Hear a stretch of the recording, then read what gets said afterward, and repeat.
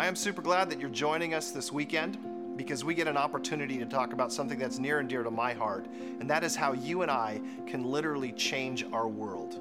And we do that through Kingdom Builders.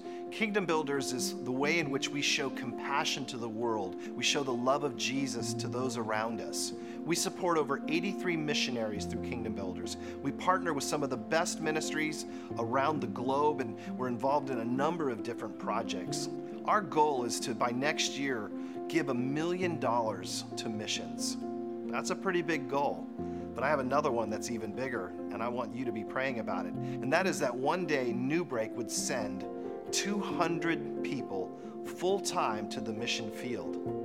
So you're going to hear from your campus pastor in just a second. We're glad you're with us this weekend. We hope that you're challenged. We hope you get vision inside of you, but that together we will literally build the kingdom of God. Well, good morning, everyone. You guys can get out your Bibles. We'll be in two passages specifically. We'll be in a lot of different verses, but Mark chapter 12 in the New Testament and Malachi chapter 2 in the Old Testament. And if you remember from last weekend, and those of you who are new, we're using the Message translation in Malachi to try and make it a little bit simpler or accessible for us, get our minds wrapped around it. But this weekend, as Pastor Robert said on the video, and Kamar and them said, it's all about Kingdom Builders. It's all about this brown card you have on your chair. Everybody pick up your brown card. The goal is to raise $120,000 between now and the end of the year to fund certain things, and we'll hear about that as we go along. But one of the I've been involved in missions really my whole Christian life because I became a Christ follower as an adult, and I became a Christ follower in a church that was built in Okinawa by American Christians, built in Okinawa, and so there was a missionary over there, and it was through his ministry basically that I became a Christ follower. So I kind of have a unique experience a little bit. And then just very early in my life, I just began doing missions. I suppose part of it is because I grew up in a context where I never saw any church do anything for its community outside of its walls, and I never wanted to be a church like that. How many of you never want to be a part of a church like that? I don't ever want to be a part of a church that doesn't do anything for its community outside of its walls. I think that kind of church is going to die in the next 30 years. There'll be about 30,000 churches that will die in America in the next 30 years. They will die for one reason. One reason. They'll all die for the same reason. That's because they don't do anything missionally outside of their walls. And so they become these little holy huddles, and then they just die over a generation. And I don't ever want to be that kind of a church. I never wanted to plant that kind of a church. All the churches that we planted 300 churches last year. Part of how we fund it is through Kingdom Builders. None of those churches do life that way. None of those churches are built upon that premise. All of the churches we plant have this same sort of missional way, this missional idea. And early in my life, I just got involved in going on missions trips, which is an amazing thing. Next year, you'll have the opportunity to go on the Amor house build trip. I don't remember how many people we sent on that missions trip last year. Do you guys remember? It was over 100. I think it was maybe like 145 or something. I don't know. A lot of people. And you can go on that this year. But I went on this one missions trip that was super cool and very spiritually formational in my life. It was a trip to Iquitos, Peru.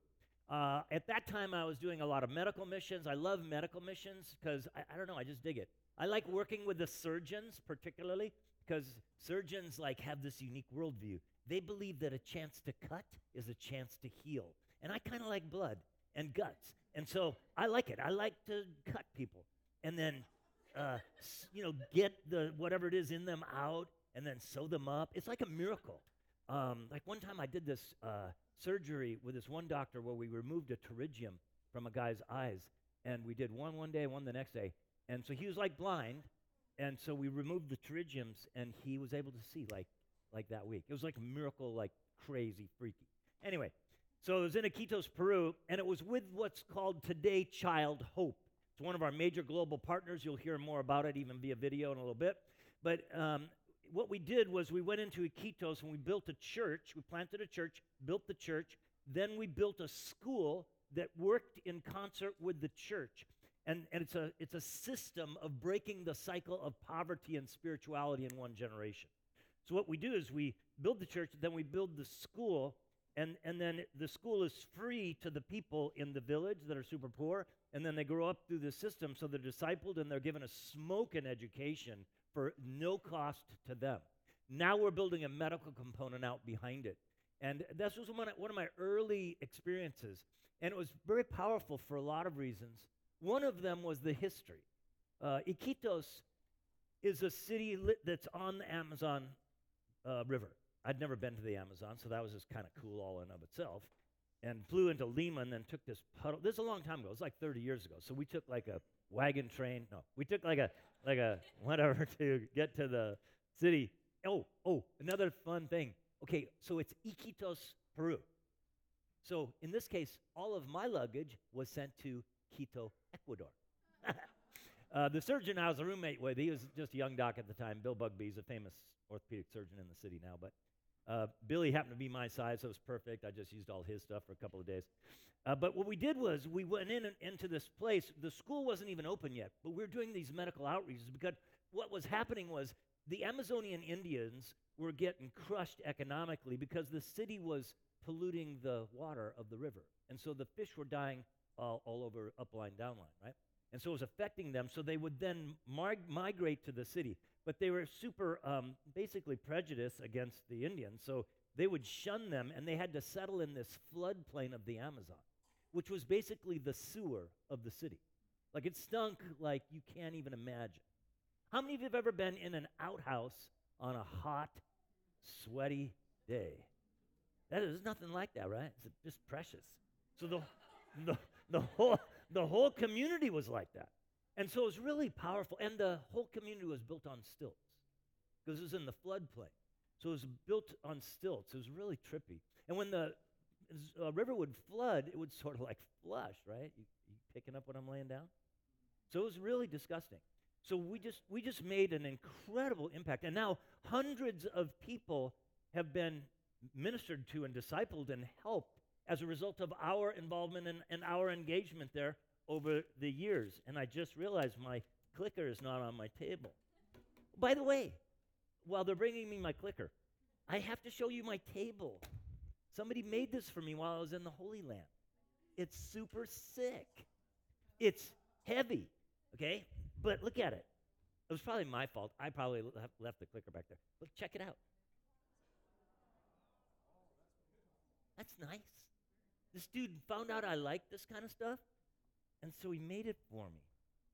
It's super heavy. Like, I can hit it, and it doesn't fall over like the other one. It's pretty cool. Anyway, what I discovered was kind of like the reality of this, that God's unconditional love is the beginning. Now, it's true in your life. Like in your life. If you haven't given your life to Jesus yet, you're just starting. You're just becoming spiritually curious like I was when I was in the army. But this is what's happening. It's his love that's infecting you. And the result of that is that it'll change you, but not just so you can be changed. He wants to change your world. And you and I are the key to it. We're absolutely crucial to it. And it's his love that drives, okay? It's his love that drives. His love demands a response from us. We cannot have the love of God without doing the things of God. In the case of this example this weekend, it's kingdom builders, but it looks like all kinds of things in our lives. Like when you help Kamar at the Christmas and Tierra Santa thing. That's the way it is. You can't help but do these things. The more you experience the love of God, the more happens in your life. Now, I wanted to start with the words of Jesus. So go with me in your Bibles to the Gospel of Mark. We're going to be in Mark chapter 12, specifically the verses 28 through 34. And I'm doing this very purposefully. We are in a series in Malachi, but sometimes you think that Jesus was this super departure from the Old Testament. And it's just not the case, okay? It's not the case. It's not true. So in this scene, he's in Jerusalem. He's in the temple courts. He's teaching and debating with the other Jewish scholars of his day, which would be normal in first century Judaism. And so he's debating and discussing and so forth. And he's just gotten done with this discussion with the Sadducees, which many of them in Jerusalem were very corrupt. They were not the majority party, if you will, in the kind of religious politics of the day of first century Judaism, but they were in power in Jerusalem. And some of them were incredibly corrupt. And last weekend I taught you the difference between a Pharisee and a Sadducee. How many of you were here last weekend? Raise your hand. 15 of you. Where were the rest? Anyway, remember I taught you the fundamental difference between Pharisees and Sadducees. What did the Sadducees not believe in? Resurrection, that's right. And that's why they were? Very good, says Steve back there. Yeah. So but now in this scene, we know from Matthew 22 that he's now discussing with a Pharisee, which Jesus himself aligned with. Jesus was much more of a Pharisee, obviously. We looked at that last week. And also likely aligned more with the school of Hillel than Shammai. And so this expert in Pharisaical law comes to Jesus, and he brings a question to him. Notice in the text, Mark chapter 12. One of the teachers of the law came and heard them debating. Noticing that Jesus had given them a good answer, he asked him, of all the commandments, which is the most important? Now, the Pharisee would know the correct answer. He would know the correct answer. So look at what Jesus says. Jesus answers him, and he answers him with what's called the Shema. Everybody say that word. Shema. Shema means hear. Okay, so he answers him with Deuteronomy 6:4. You might write that down if you're taking notes. Deuteronomy 6:4. And Jesus says, he kind of sums up all of the Old Testament in two things. One's vertical, one's horizontal. And what he intends by doing this is that the horizontal is the evidence of the vertical. So what's he say? He says, look at your Bibles. He says, love the Lord. Notice how it starts, by the way, with the word love. Love the Lord your God with all your heart, with all your mind, with all your soul, with all your strength. Basically with your life, with everything that you are. You love the Lord your God with all your heart, mind, soul, and strength. And then he says, in the text, he says, and the second is like it. And so the Pharisee would know exactly where he would go. Remember, he's an expert in the law. And so Jesus then quotes Leviticus 19:18. If you have some kind of study Bible, there'll be a little footnote next to it that'll tell you it's Leviticus 19:18. And so he says, the second is like it. Love the Lord your God with all your heart, mind, soul, and strength, and then love your neighbor as yourself. And if you're familiar with the idea of neighbor, both in Old Testament Yahwehism and then Judaism and then Christianity and Jesus spends a lot of time defining neighbor. Remember, he's in several scenes throughout the Gospels. One of the most famous parables he ever gives is about defining who your neighbor is. Anybody know what the parable was? The Good Samaritan, which has everything to do with racism and bigotry.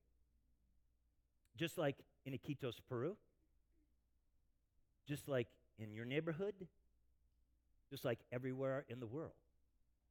And so he uses a Samaritan who would have been incredibly prejudiced toward the dude in the ditch to blow up the idea of neighbor, to be global in scope. And then there's kind of a funny part of the story. Look at the Bible. I think it's kind of funny, right? This dude's an expert in the law. He doesn't really know who Jesus is, other than he's a rabbi, and he's very wise. And so I just think it's trippy, right? So the expert in the law says to the Son of God, well said, teacher. I just think that's funny. Maybe it's just me. He goes, you are right in saying that God is one and that there is no other but him. To love him with all your heart, with all your understanding, with all your strength, and to love your neighbor as yourself is more important than all the burnt offerings and sacrifices.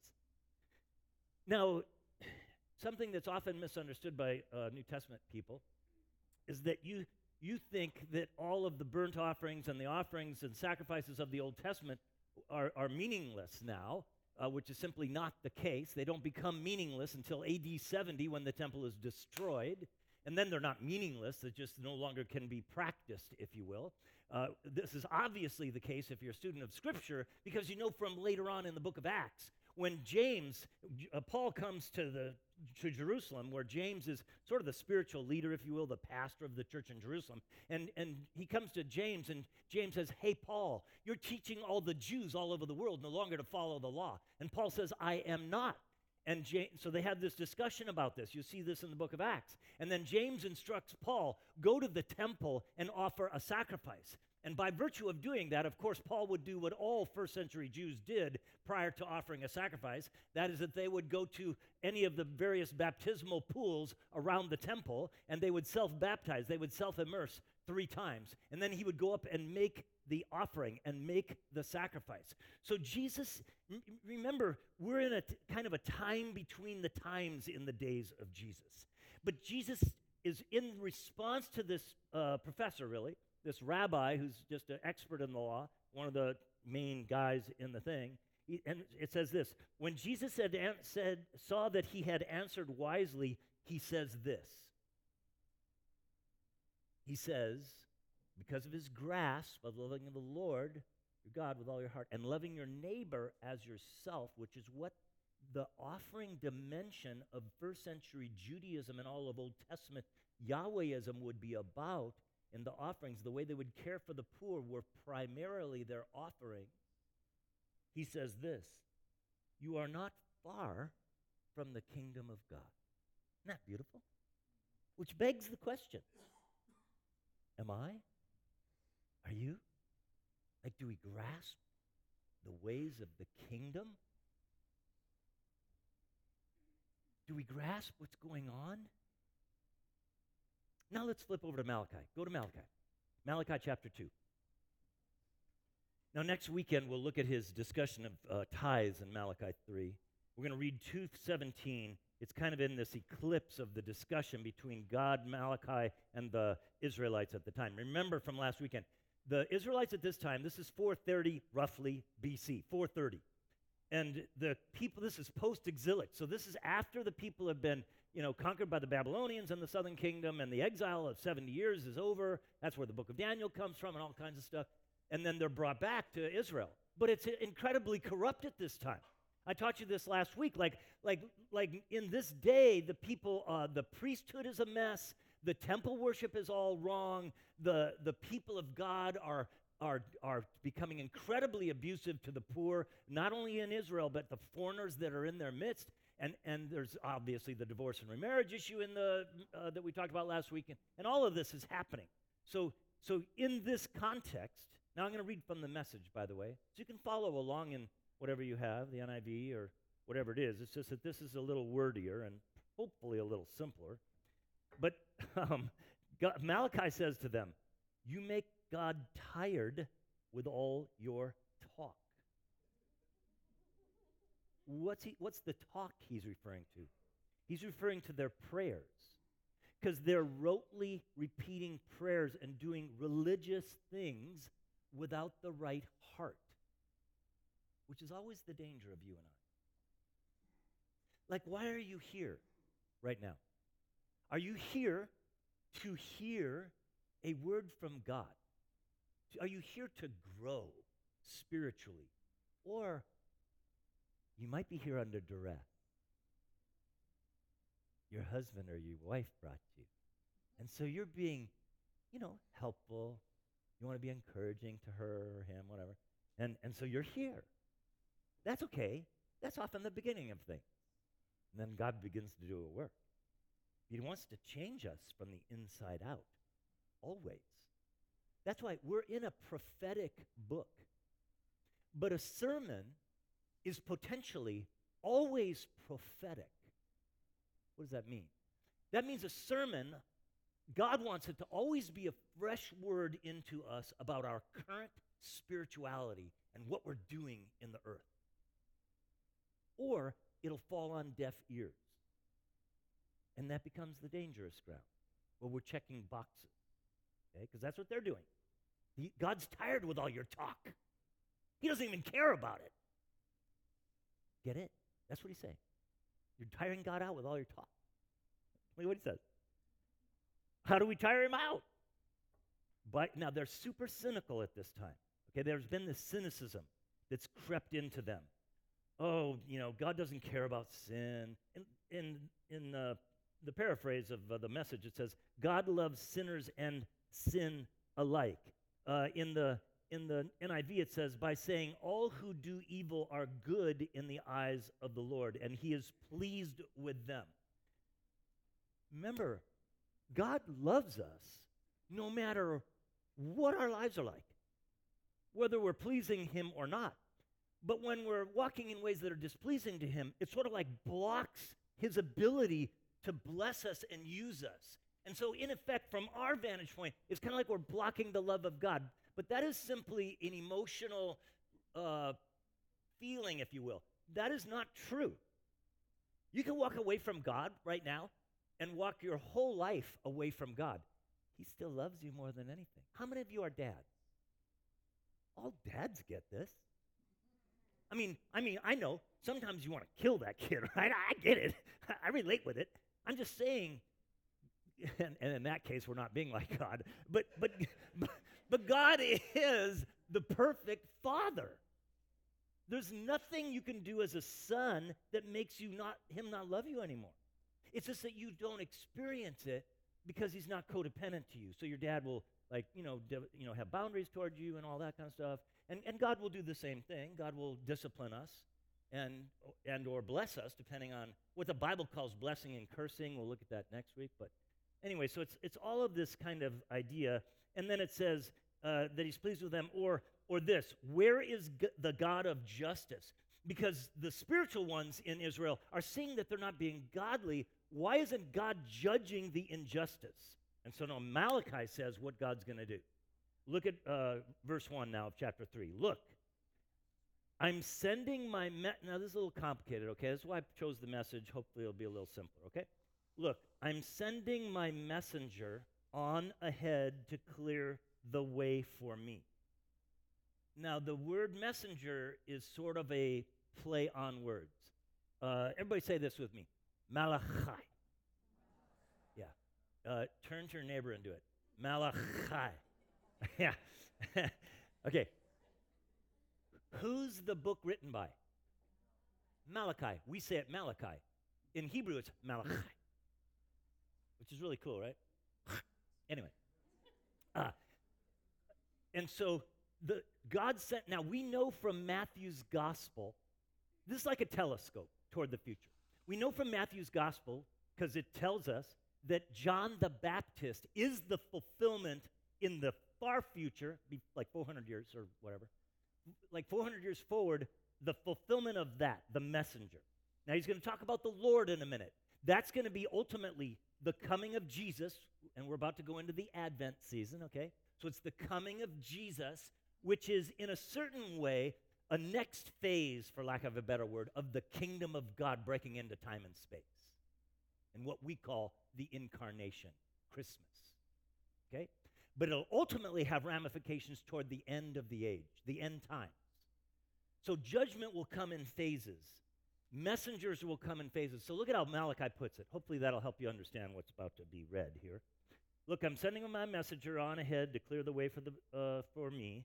Again, Matthew 11:10 says that's John the Baptist. Suddenly, out of the blue, the leader, that's the Messiah, the leader you've been looking for will enter his temple. Now, obviously, Jesus does this. He's in the temple in Mark 12, okay?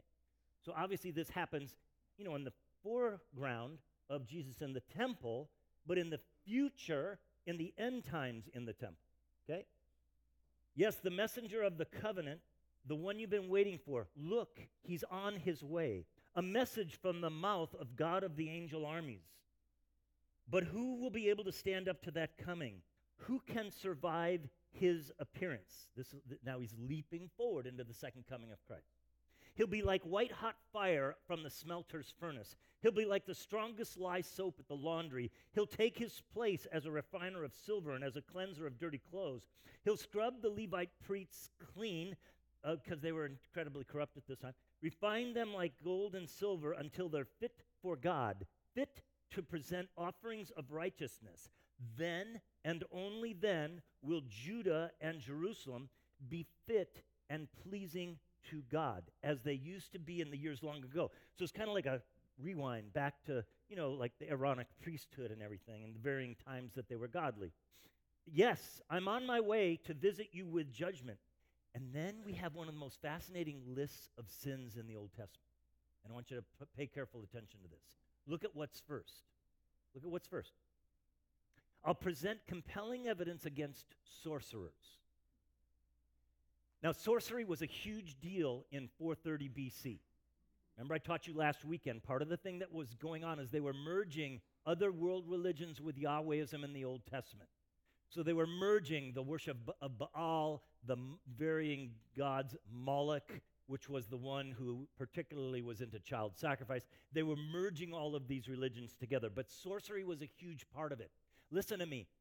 You are surrounded by a philosophy of sorcery in your neighborhood. What do you mean, Pastor Mike? Okay, how many? Well, I won't do it that way. I warn you all the time. I do it at least annually at the San Diego Fair. Don't go into that little white tent where there's that little hippie lady in there who's going to read your fortune. You're never allowed to do that from a biblical perspective. Sorcery is fortune telling. It's tarot card reading. I live in OB. There's sorcery everywhere in OB. It's in astrology. All of that is sorcery because all of it is paganism. All of it is basically you trying to control God. And this is why it is absolutely against the will of God. And by the way, if God ever wants to show you your future, he will do it. And generally, just to be honest, you really don't want to know it. I mean, you really don't. Jesus had a lot to say on this subject. He said, live your life one day at a time. He says, every day has enough what? Trouble, worry. So don't worry about tomorrow. Look at the lilies of the field. Matthew 5, Sermon on the Mount. So anyway, I just think it's interesting. There are many famous lists of sin in the Scripture, but this is one of the more famous ones. And I think it's fascinating that he starts with sorcery. And then it goes on, it goes on to adultery, of course. Technically, adultery is sex when you're married, having sexual relations with another married person. Okay, that's the formal definition of adultery. You have other variations of it, but anyway. And notice he says lying. It's just an interesting list, right? I mean, look at the list. This is like liars. Oh, and then he gets into the subject at hand. Those who exploit workers, those who take advantage of widows and orphans, and those who are inhospitable to the homeless, anyone and everyone who does not honor me. So you see, there is continuity between Jesus and Malachi. They're not saying things differently. It's just a different point in the kind of time map. And our love for God is revealed by how we love others. That's the way it works in our lives. We cannot say, oh, I love you, God, with all my heart, mind, soul, and strength, and don't care for the poor. That's like from a biblical perspective, that's just not even logical. It's certainly not biblical. And I already read the Malachi passage, but look, God desires to defend the defenseless. Workers, widows, orphans, homeless, foreigners among you. This is what he does. This is the way it works. And by the way, this is true in Isaiah. This is true in Ezekiel. It's not new with Malachi. It's not new with Jesus. It's cover to cover in the Bible. It's like the way we love our neighbor. This is the book of Psalms. Defend the weak and the fatherless. Uphold the cause of the poor and the oppressed. Rescue the weak and the needy. Deliver them from the hand of the wicked. It's everywhere in Scripture. Now, so Pastor Mike, what do we do with this 120 grand? We actually, this year, will probably, I don't even know how much we'll raise. We'll probably raise about $500,000. And so you heard Robert already say that we support 83 missionaries, okay? 83. Just think about that. So 83 missionaries out in the world are dependent upon us for funding. Not us only. I mean, they get funding from a lot of churches. But there are special projects that we adopt. And you're going to hear from this amazing woman, Jennifer Jensen, her and her husband, Clark. I'd fly them there if I could, but I'd fly them here if I could, but I can't. So listen to this account of what you're doing in Nepal. Hi, I'm Jennifer Jensen from Global Family and the Daughter Project, and I am talking to you today from our brand new International Ministry and Training Center here in Falkirk, Scotland. We invite you to someday to come visit us here. But today I'm talking to you about the family home that you support in Kathmandu, Nepal. If you don't realize already, you have been a part of this effort from day one, because early on in the work that we're doing in Nepal, we established a shelter for young victims of human trafficking and systematic abuse and exploitation. And through that shelter, we have seen hundreds of children come through, most of which need short-term care. They need help with mental health, with physical abuse that they've encountered, separation, all of the things that would go into providing that temporary care. And happily, most of those children are able to be restored back home with their families in the different parts of Nepal from which they come. But there is a percentage of those children who are not able to go home. And that's where the project that you have started and that you have funded comes from, and that is a family home. So we have created just that, a family with a caregiver couple who takes these children in to create a family setting. It is not a children's home, it's not an orphanage, or look anything like an institution. It's a home with 8 beautiful children that go to church together with their parents, that go to school, receive all the medical and other care that every child deserves, and it's happy and it's healthy, and each one is unique and allowed to grow up as they were designed to do. We do have one kind of exciting story of a little 8-year-old girl that we received 3 years ago. She's been with us, and after extensive work at the time to locate any family that she belonged to, we exhausted those resources. But just a few months ago, we received word that she does have grandparents who are capable and able and really willing to receive their granddaughter back home. And this was very exciting because we thought that there was no family for this little girl. And so just recently, we were able to restore that girl back home in her home village with her grandparents and her cousins. And she is happy, she's doing well, she's very happy to be home and within her own culture. That gives us an opportunity to place one more child in the family home that you support. And I just want to encourage you as you go into your missions weekend that this home is a home for children who don't have anybody else to care for them. They've come out of situations where they've been trafficked and or exploited, and so this home makes the difference between them being at risk again or moving on to become no longer victims, to be happy and healthy, restored children that are as precious to God as our own children. So I just want to encourage you to give and to participate in this. We'd love for you guys to come to Nepal and see it firsthand and meet our team that are so fabulous and work so tirelessly. Thank you so much on behalf of all of our team, especially our team in Nepal, for supporting this project. Isn't that amazing? It's really incredible. I've known them for a long, long time.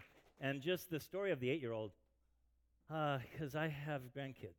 Like, I can't imagine being an 8-year-old girl being trafficked like that, and can't go into a lot of details. We, as you know, do a seminar once in a while on trafficking here and in America and kind of educate us, and globally as well. There's all kinds of ways in which this happens locally. We're obviously involved locally in this situation, but globally as well. And once more, we are simply being biblical. This is Isaiah. Isaiah 1. Learn to do right. Seek justice. Defend the oppressed. Take up the cause of the fatherless. Plead the case of the widow. And remember, when I started talking about Child Hope. Child Hope is this amazing kind of school environment that we are involved in. You guys have made an incredible difference in Costa Rica, and it's so powerful, it's becoming so viral that they kind of want to build it out across all 23 countries in which they are in. Mary Mahan, who we've had here before speak and so forth, she's going to talk with you about what we're doing and what the dream is of the future from what we're doing in Costa Rica. And then the medical component, we're doing that in Nicaragua. So you'll hear from Bonnie and Levi. So watch this. Hey, New Break, I just want to thank you so much for believing many years ago in what was merely a vision that was Chicas de Promesa, and now Chicos Champions for Change. I don't know if you realize, but New Break Church gave me the first chunk of money to be able to put this dream into action, and it was because I had that money in an account that my boss gave me the go-ahead to move forward. And what we've seen now is this wonderful ministry, Chicas de Promesa, that's a girls' empowerment club. We help empower girls to be able to face the challenges that they have, having been born into poor communities in Latin America and the Caribbean, and we help them to just imagine a different future for their lives. The Chicos Champions for Change is making a difference in the lives of young men in these poverty communities. We're helping them to become champions to bring about change with the power of the Holy Spirit in their neighborhoods. And right now we have 5 other communities where we have Child Hope schools, and we want to start the Chicos and Chicas program. But we don't want to merely stop in Costa Rica. Child Hope works in 21 countries throughout Latin America and in about 300 schools, and we would love to see these ministries also in those communities transforming the lives of literally thousands and thousands of children throughout the region. And you can help change the lives of children like a little boy named Alex. He came to the Child Hope School in Caracas, Venezuela many years ago. He lived in a community that was filled with poverty and violence, and yet God placed in his heart the desire to succeed and to become a medical doctor. And I am just so happy to say today he is a doctor, and he's serving the people in his own community. In today's Venezuela, he is there serving others and helping the needs of these people that are suffering so much right now. And you can be a part of it, and I would just ask you to partner with us and help transform the lives of these children. Just like New Break helped years ago to get this ministry launched, you can help carry us through to the future and reach many, many more children throughout Latin America and the Caribbean.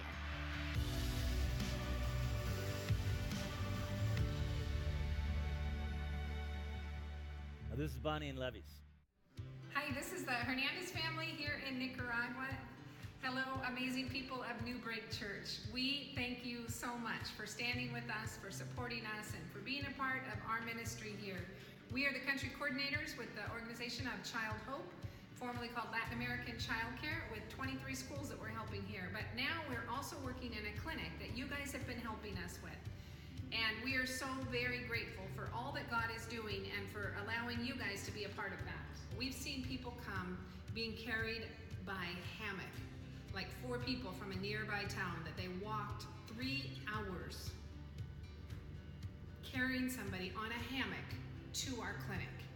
And he knew that he wasn't going to be able to make it walking by himself. So the brethren helped with bringing him by hammock, and he was able to see our doctor and to get the lab tests and results within a day, gave him his medicine, and he was able to begin to take that trek home by himself. But if our clinic wasn't there, he'd have to come to the clinic, take that time, see our doctor, and then go up 3 to 4 hours in this big uncomfortable truck, go up to the main city, stand in line, wait to have your tests done, wait the next day to get your results, come back down, and then see the doctor again. And so the fact that we have a lab now on site, we are able to diagnose our patients very quickly, and it's just meeting an amazing need. And we're just so thankful that you guys are on this journey with us, and we thank you and invite you to continue to join us. The health department says, oh, you guys come here, this is a very malaria pandemic area. I said, we can go wherever God sent us to bring the good news of Jesus Christ. And we say, we want to make a difference in people's life. We want to impact them with the good news of Jesus. And thank you for believing in us. Right. Thank you for believing, being with us right here in Nicaragua, praying for us and making that huge difference. That's right. Dios los bendiga. Thank you guys so much. We love you. Isn't that awesome? I've known Bonnie and Levis and Mary for a long, long time. I remember when Bonnie and Levis fell in love and got married, and it was just a wonderful thing, you know. Bonnie thought, oh, I'll never get married. Levis thought the same thing, and then they meet each other. So it's just very cool, very cool. This is actually a picture of my wife, Teresa. This is my grandson, Cody. This is a few years ago. We are at the Child Hope school that Mary basically created and we funded. And now Cody's a Marine. So he's one of the grandsons at Camp Pendleton. He was like 16 maybe in this picture. And this little Abby, we adopted this girl there and, fund her personally just to do that. But this had a powerful impact on Cody. And how many of you are parents or grandparents? Raise your hands if you're parents or grandparents.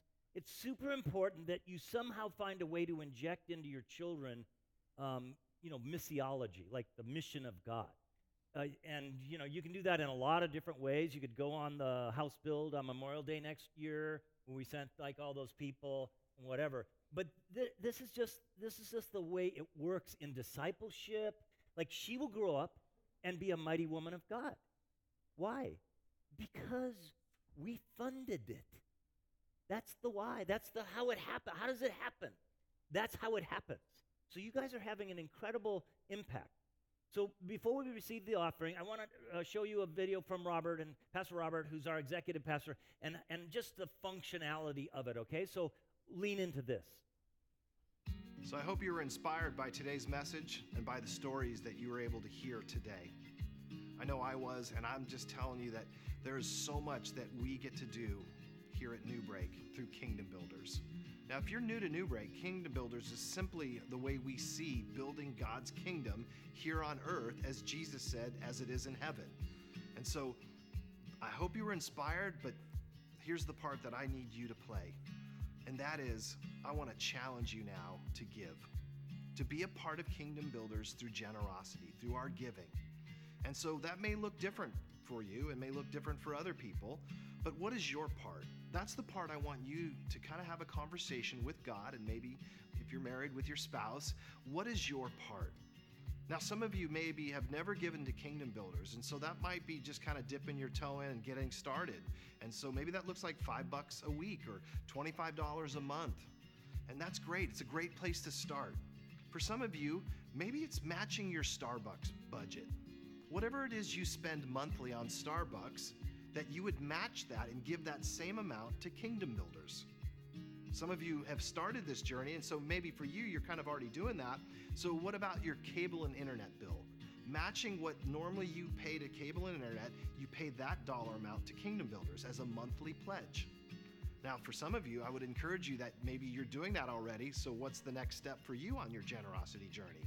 Maybe it's matching your car payment, or even going another step further, your mortgage or rent payment. What you pay monthly, you would then give that same amount to Kingdom Builders.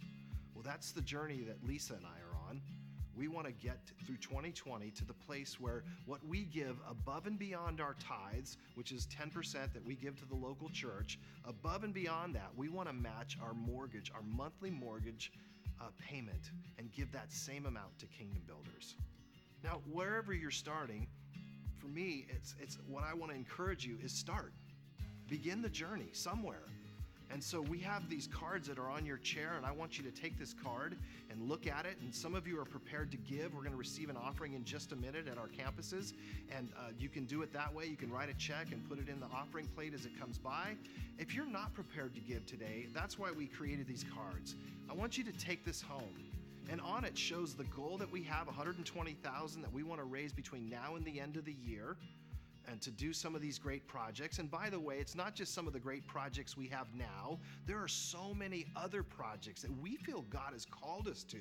So it doesn't just stop here. We have a bunch of other things that if we don't give, they won't happen. And so I want you to take this card home, and on it, it talks about the 4 different kind of projects that we're doing right now that we wanted you to pray about. We talked about them a few weeks ago, and then 2 of them today. But the goal of this card is for you to take it home as you leave the church that you're at, whatever campus you're at, that you go home and you pray about it. You take this card and you look at it. And then log online, because there's different ways you can give. You can bring your offering next week and put it in, as a check, or you can go online and create an account, whatever that looks like for you. But this is meant to remind you, because if you're like me, I get busy, I go home, I forget, and so I want you to be able to do that. But my prayer is that you don't leave this weekend and go, that was a great story, and then forget. Ask God, what would He have you do? And let's together build the kingdom of God. God bless you. That's good, huh? Now look, one practical thing as we're preparing for the offering, you have to mark, online, most of us give online, you have to mark what's Kingdom Builders and what's tithes, because we have to know and we want to honor the clarity of that. So just so you're aware, and you can put KB, they know what that means, a lot of you do that. So you can just put KB on it, but you just need to articulate it clearly so that we want to do what you do, I guess, that's what I'm trying to say. So just so you're clear, okay? So let's pray.